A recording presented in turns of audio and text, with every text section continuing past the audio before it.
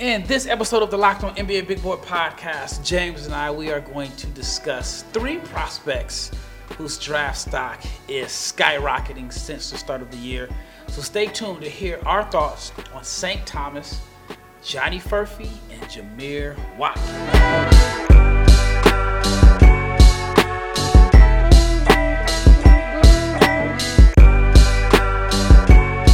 Big shout out to each and every person that has made the Locked On NBA Big Board podcast your first listen of the day. I'm your host, Rafael Barlow, the director of scouting for NBA Big Board. And to my left, but to my right on the TV screen or the computer, is my brother, James Barlow. How about I'll call you the vice president of basketball operations? I like that, man. That sounds kind of formal. VP. That sounds kind of formal. So big shout out to each and every person that has made the Locked On NBA Big Board podcast your first listen of the day, whether it's your first, your second, or your third. I appreciate each and every listen. I've been noticing, man, there is a ridiculous amount of podcasts out there. Man, there's so many podcasts. There's so many people that are starting podcasts. There's so many people that have had a podcast and they quit. That's why all the good names are taken up. But there's so many podcasts out there, and I just appreciate each and every person, like sincerely, that listens to the Locked On NBA Big Board podcast. So it means a lot to me that we have an audience, because I know there's some people that are struggling to get an audience, and my advice is just keep going, just keep posting content. But I am grateful and thankful for all the listens. And if you're not subscribed to the YouTube channel, please subscribe, like, share, comment, click the notification bell so you'll get notified every time we post, because we are your source for NBA draft content 5 days per week. All right, let's talk about three prospects that I believe their draft stock is skyrocketing. One in particular, I think he has a chance to rise up draft boards. I know I've heard that there's one team that really likes him. I want to talk about St. Thomas. St. Thomas, which is one of the coolest names out there. St. Thomas is from our hometown, Omaha, Nebraska. I actually went to high school with his mom. Just kind of shows how old I am. Oh. But he is having a magnificent season for Northern Colorado. Started off his college career at Loyola. Had less than 100 points in 2 seasons combined at Loyola. Makes the move to Northern Colorado. Now he's averaging 20 and 10. Had a big matchup against Dylan Jones on Saturday. Scored 29 points or 27 points or something like that. Grabbed 10 rebounds. I think that he could be one of the sleepers, especially in a wide open draft like this. So what are your thoughts on St. Thomas? Again, throwing out the biases, like, he can really play. I think he's a what I call a do-it-all forward. Like, there aren't really like particularly holes in his game right now. He can catch and shoot. He can create his own shot. He does some Carmelo Anthony type stuff in the mid post. Rebounds at a very high level. And of all those things that he does, I want to say that the most impressive thing to me that he does, he's very unselfish. He's a very good playmaker. And, like, again, you think about guys averaging 20 and 10. He's out there trying to get his 20. And, you know, an assist may come here or there. Like, you can tell that he understands he's number one on the scouting report, but he also understands he has to keep guys involved. And because he's going to draw double teams and that he's the number one focus of the defense, that, like, he'll hit guys, he makes plays, like, he understands the game. And to me, that's been the most impressive thing, because, again, you got to think, after averaging, 3-4 points a game his first 2 years, to skyrocket to 20 and still remain unselfish, like, that speaks to his character and his IQ as a basketball player. Yeah, what's interesting about his game is that he's scoring, a lot, 20 points per game. He's rebounding. And when I watched the game on Saturday, it kind of confirmed what I had been seeing all season long. He's not a guy that is scoring and he's looking to get his points. He's scoring his 20 within the flow of the offense. He didn't shoot the ball particularly well against Weber State, but he was aggressive, but at the same time aggressive within the flow of the offense. Got to the free throw line at least 13 times. And he was able to score 29 points and grab 10 rebounds.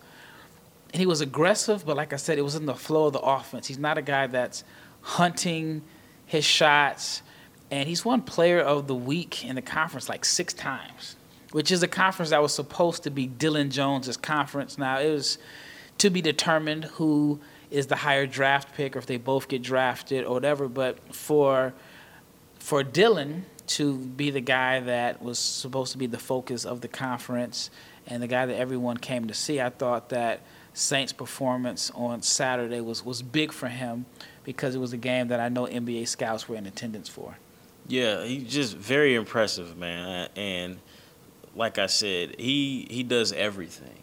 And it's not one particular thing that he does where the defense is like, we got to stop him from doing this. Like, I've seen him initiate pick and roll. I've seen him screen and spot up coming out of pick and roll. He rebounds and pushes the ball in transition. Like, I'm a big fan of his. He's a good cutter. Good cutter. Yeah. Fan of his whether or not he's from Omaha or not. So usually the concern with guys like that is that they may not have one particular skill set to hang their hat on. So a lot of times NBA teams are looking for a guy that is a really good defender or a guy that can shoot. And sometimes we see guys that are multidimensional that don't necessarily have like glaring weaknesses in their game, but they may not have like that one like great strength to hang their hat on. Sometimes they kind of get lost in the shuffle. What are your thoughts on Saint, and is he a jack of all trades, master of none, or do you think that there is a skill set that he can hang his hat on as it relates to the NBA? I think he, is a jack of all trades, but he has to improve his catch and shoot efficiency, because if he's not making, like, you have to ultimately think at the next level, his role, his usage, all that is going to be scaled down, just because it is what it is. It's the NBA. It's the best of the best of the best. So he's going to have to improve on his catching and shooting of the ball, especially from three. I have him at 36% catch and shoot. I think he's at like 34% for the season from three. Yes, 34%. So you got to think in a diminished role, especially early on, the minutes are lower. He's going to have to make the most of his minutes and be efficient. But at the same time, again, you know how I feel about 3-and-D guys. I'm not a big fan of them. But if he can knock the three ball down amongst all the other things that he does well, I think he has a bright future, because you can't sit here and say he's not going to rebound. Or if you chase him off the line, he's going to be able to hit guys, hit cutters. He can, finish himself. He'll be able to screen, and there may be opportunities where he can grab the ball off the glass himself, and that drag screen from that 5-man may be for him, and then he can showcase his playmaking ability. But if nothing else, he has to be able to shoot the three ball better. Yeah, I think that the shooting it's what he does. Like when he was in high school, he was known as a knockdown shooter. It was Hunter Salas's, I don't want to say it was Hunter Salas's team in a sense, but Hunter was like the focal point of that team. He got all the accolades, which he's playing well. I mean, I think that Hunter is a potential first-round pick. So Saint has kind of been in the background a little bit, and now he's in a situation where he goes from being like the secondary guy as far as hype in high school. There were some people that thought he was the best player on the Millard North team. Did they win the state championship? They did win the state championship. Okay, that's what I was about to say. And then he goes to Loyola, not playing at all. Now he's in this starring role where he's like the number one name on the scouting report, which is interesting because it's probably been a while since he's been that. But I do think if you have to scale him back to a reduced role where he's getting a lot of catch-and-shoot jumpers, I think that he's going to be able to knock down shots at an efficient rate. Do you have a comparison? No, I don't have a comparison. Sometimes I see like some Josh Howard, just kind of the way he moves. Maybe it's the double wristbands that makes him look like Josh Howard. But I don't have a direct comparison, but I like what he brings to the table as a rotation guy in the NBA. Because you can't just box him into doing one thing, and when he's not doing that one thing, what else does he do? Like, I feel like he can do other things too. Yeah, I think Josh would thrive in today's NBA because he played a little point forward. Yes. He was an all-star. Shout out to Josh Howard. Josh kind of launched my video career on, it was just pure coincidence, but that's a story for another day. All right, when we return, we're going to talk about maybe the hottest prospect as far as rising. She might not. It's not a maybe. In college basketball over the past few weeks, it is Kansas's Johnny Furphy. James is really high on Johnny. So stay tuned to hear our thoughts on Kansas freshman Johnny Furphy. Happy Super Bowl week to all of those who celebrate at FanDuel, which is America's #1 sports book. And if you are like me, you are looking to secure the best seat on the couch, in the house, grabbing your favorite snacks to watch Super Bowl 58. And FanDuel has so many ways for you to get a W, 1 or 2 or 3, 4, even 5 Ws. Not only can you bet on who will win Super Bowl 58, but FanDuel also has bets for which players will score a touchdown, how many points will be scored, and so much more. And if you are a new customer, join today and you can get $250 in bonus bets if your first $5 bet wins. Again, that's $250 in bonus bets if your first $5 bet wins. So visit FanDuel and join FanDuel. All you have to do is visit FanDuel.com/lockedon to sign up. Again, FanDuel.com/lockedon. Make every moment more with FanDuel, the official sports book partner of the NFL.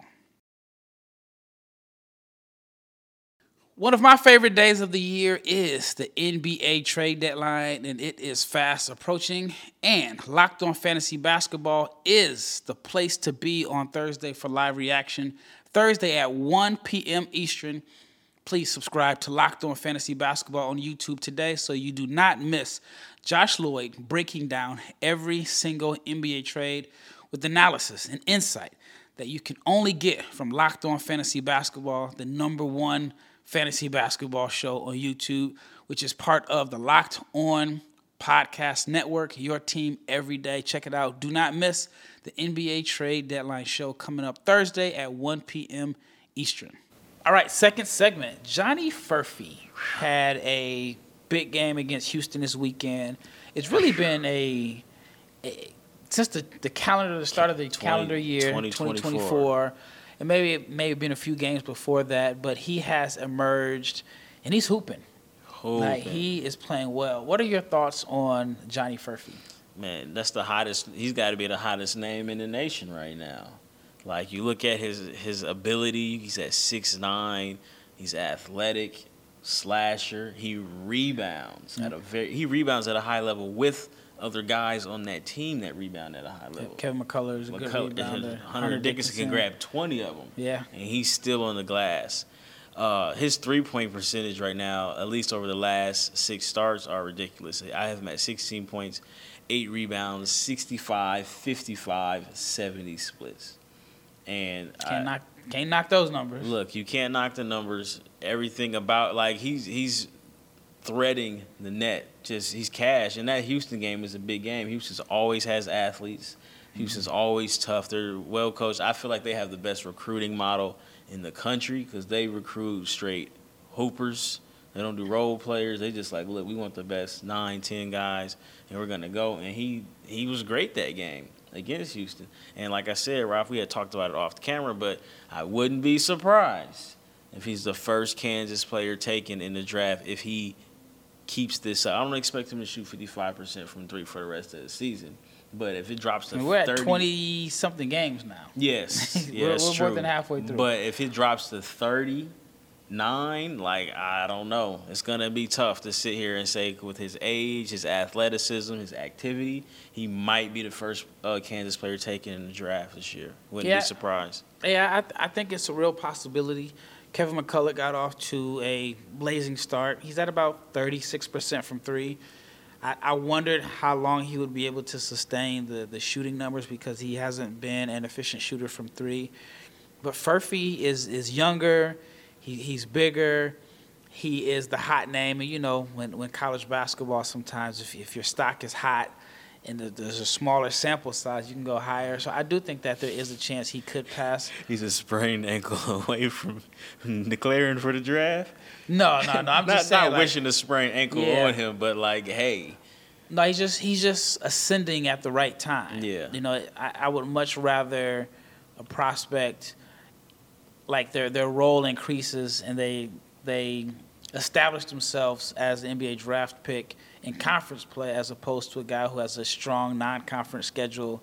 And then you just see, like, once teams are able to really scout him and evaluate him and know his weaknesses, he struggles. But Furphy is done the opposite. Like, he was a guy that had some buzz coming into the season, and then he just wasn't playing a lot to start the season. And then something clicked, and now he's playing a lot, and he's made the most of his draft time. Do you have any comparisons or even any concerns in this game that you would like to see addressed the rest of the way? I would like to figure out why he didn't play as much as he is now. Like, what was the issue?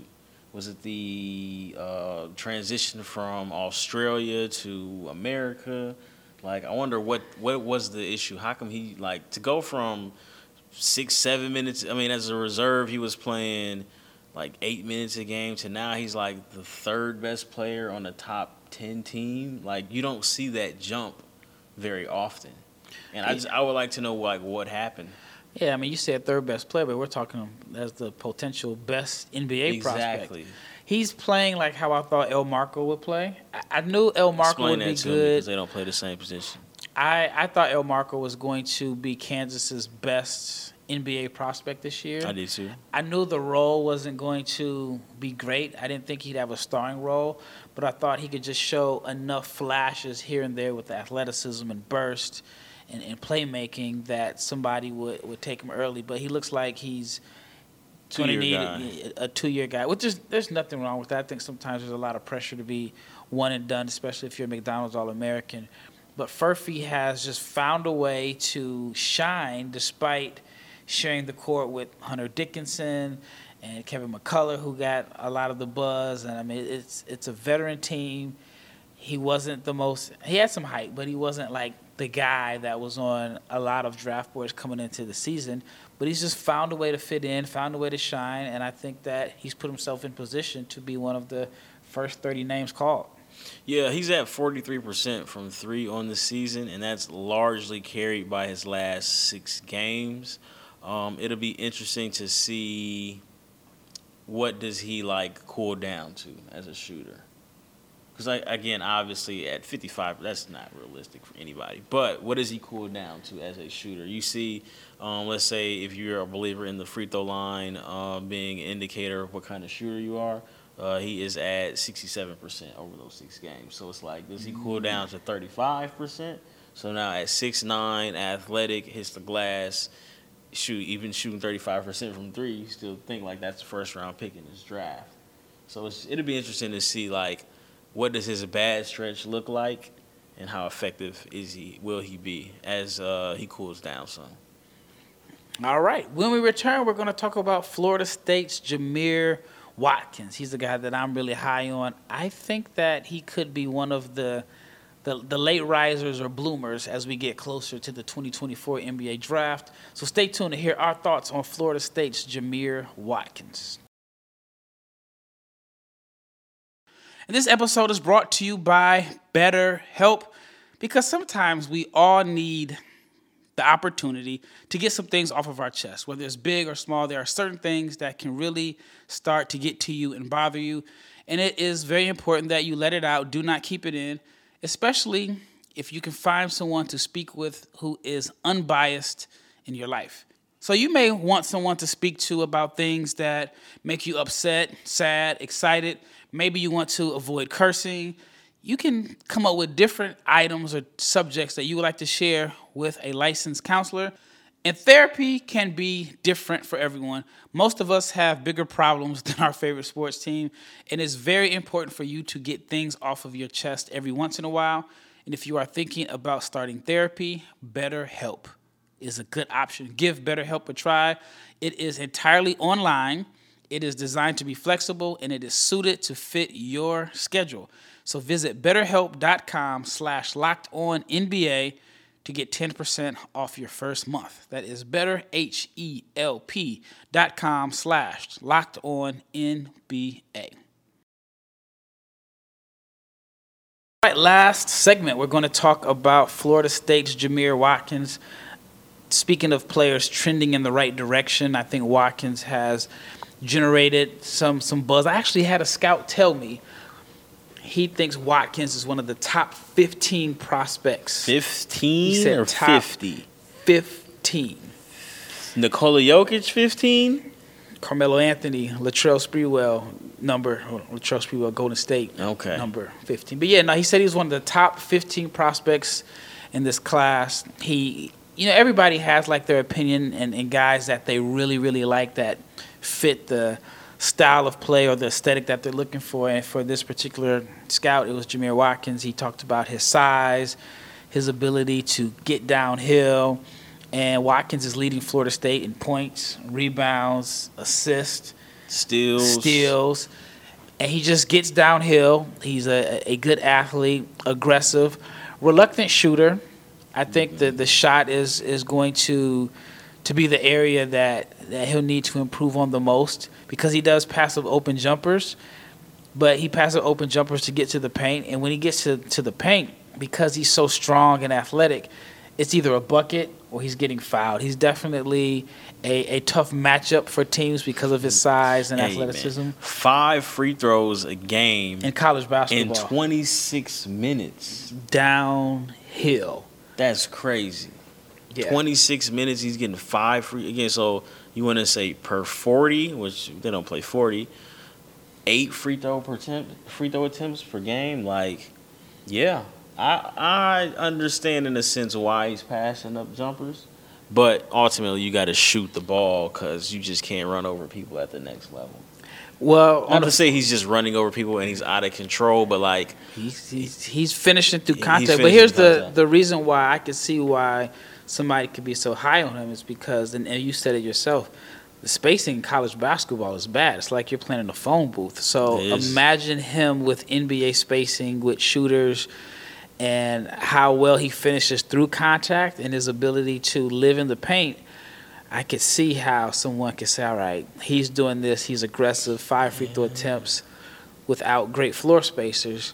He could look a lot better on an NBA floor. So I get it. I mean, I'm not going there with myself saying he's in the top 15, but I get the appeal of a 6'7" big wing that can pass, that can collapse a defense. Like I said, finishes through contact. He's the type of player that can get your team in the bonus because he's so aggressive. So I like him a lot. But the biggest concern is the shooting. Very, very reluctant shooter. Yes. The the 3-point percentage isn't terrible, but I also understand why would he shoot him? Because he can get downhill whenever he wants to, and he probably feels like I'm bailing the defense out when I shoot a 3.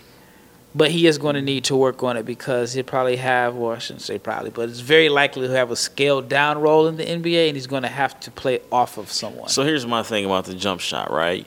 Like, as talented as he is, the physical tools, I do have an issue with my best player shooting barely 42% from the field. So you have to keep the defense honest, and you have to take and make jump shots. Because I want to say he's too talented to be shooting 42% from the field. Yeah. Like, to me, that's low. Especially, like, that's low considering Florida State has talent, too. It's not like he is the biggest fish in a small pond. I would want more. I want better efficiency from him. And, again, he was 39% as a freshman at Virginia Commonwealth. As a sophomore, he was 41% from the field. So it's like, I get it.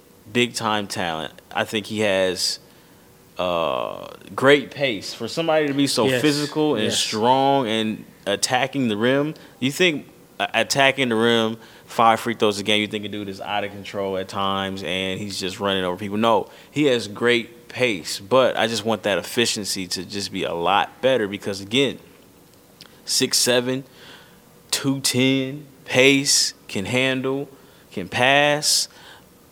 You're shooting 41% from the field, man. And again, we talk about a scaled down role in the NBA. It's like you're not going to be able to depend on your role. Like, you're going to have to be able to make and take open shots. And it just has to improve for me. But, again, I like him a lot. I just wish that part of his game was better. Yeah, in his last 2 games against Louisville and North Carolina, he is 6 for 24 from the floor. And the 2 games prior to that, against Syracuse and Clemson, he was efficient. He was 8 for 15 against Syracuse. 5 for 8 against Clemson. Do you think the struggles of the last two games, our teams are a little bit more prepared for him, and teams know exactly what he's going to do? Because against Carolina, he took 4 threes, which is good. He made 2 out of 4, but he was 0 for 3, which is, I guess, a fair ratio against Louisville, where 12 shots total, and 9 were, I'm assuming 9 were in the paint, and only 3 threes. But he's a good foul shooter. Like, even in that game against Louisville, which they lost, he got to the foul line 10 times. Right. And then the game against North Carolina, when he was off, he still got to the foul line 5 times. So even when the shot isn't falling, he's been able to get to the foul line 15 times in 2 games, which I like that. There are so many guys that I have concerns about if the shot isn't falling. What do they do? What do they do? At least with him, he's going to put pressure on the defense. So he's going to put pressure on defense. He's going to rebound, and he's still going to make plays. So I have him during the ACC play. I have him at 15 points, 5 rebounds, 3 assists, 1.5 steals. But again, at the same time, 39% from the field in ACC play, 26% from the free throw line. 26% from the 3-point line, but he's getting to the foul line 6 times a game in conference play. So it's like, you know what, I get it. If I'm a GM and I'm in the 20s and I'm just like, you know what, I'm rolling the dice on his talent and we'll work on the shooting, it makes perfect sense. But I just wish he shot the ball a lot better. Yeah, this draft is wide open. I mean, you heard a phone call I had earlier today with an agent, and they're just like, I don't know. There's so many guys. A guy can go 15 or he can go 60. You just have no idea. But Watkins is a name that I hear rising up draft boards despite really being inefficient over his last 2 games. Well, that wraps up this episode of the Locked On NBA Big Board podcast. And our next episode, we promised that I teased it last week. Had to re-record it just because by the time I edited the numbers weren't accurate. But the next episode, we're going to talk all about Bronny James. Interesting episode coming up. So stay tuned. The next episode will be about Bronny James. Once again, it's Rafael Barlow with my brother James Barlow, and we are out.